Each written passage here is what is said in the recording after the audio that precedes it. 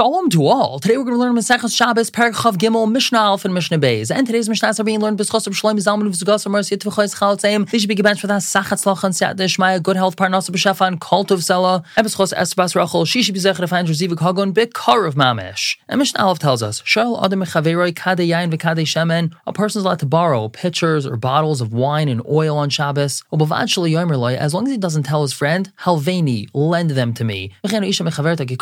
Same thing applies, a woman borrowing loaves of bread from her friend. Let's say we have a fellow on Shabbos realizes doesn't have enough wine or oil. A woman realizes she doesn't have enough bread. So he or she are allowed to go to their neighbor and borrow these things. But they're not allowed to use the word halveni, because the word halveni is a lashon of halva'a, which is a loan. And a loan implies that it's long-term, and something that's long-term needs to be written down. So we're afraid the person's going to end up writing it down to remember it. So how does the person go about borrowing it? He uses the word hashileni, let me borrow it. Now in English, even though the words lend me or let me borrow are basically the same thing, in Hebrew, these are two different words. Halveni is halva, which is long-term. Hashileni is a lashon of she'ela, which is short-term, so that would be okay. Now, if he doesn't trust him, but obviously he can't write anything down, so he could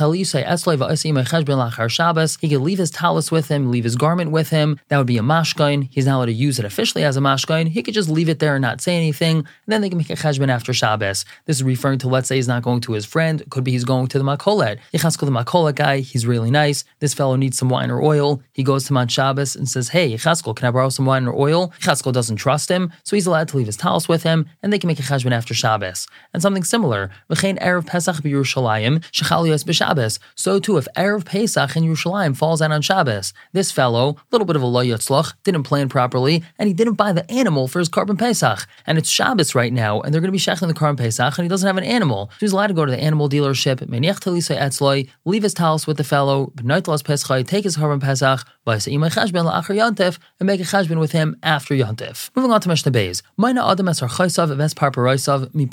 A person is allowed to count off. He's allowed to list off all of his guests and all of his dishes that he's going to be having by the meal, but he's only allowed to list them off by heart. Mipiv means with his mouth. But he's not allowed to read them off of a piece of paper. Even though he prepared this piece of paper before Shabbos, he's very organized, he's not allowed to read them off the paper. That's because we're afraid either A, he's going to erase something from the paper, or B, if he reads from this paper, he might end up reading something called Shtari Hadyotais, which we know one is not allowed to read on Shabbos. Another meal-related halacha, Umefes and Banav B'nei Beisai ala Shulchan, a person can make a lottery. He can draw lots with his children and the people of his household by the table. Now, the reason why he's drawing these lots, they're making some sort of a game. Who's going to get first? Who's going to get this portion? Who's going to get that portion? So he's allowed to do this on Shabbos. As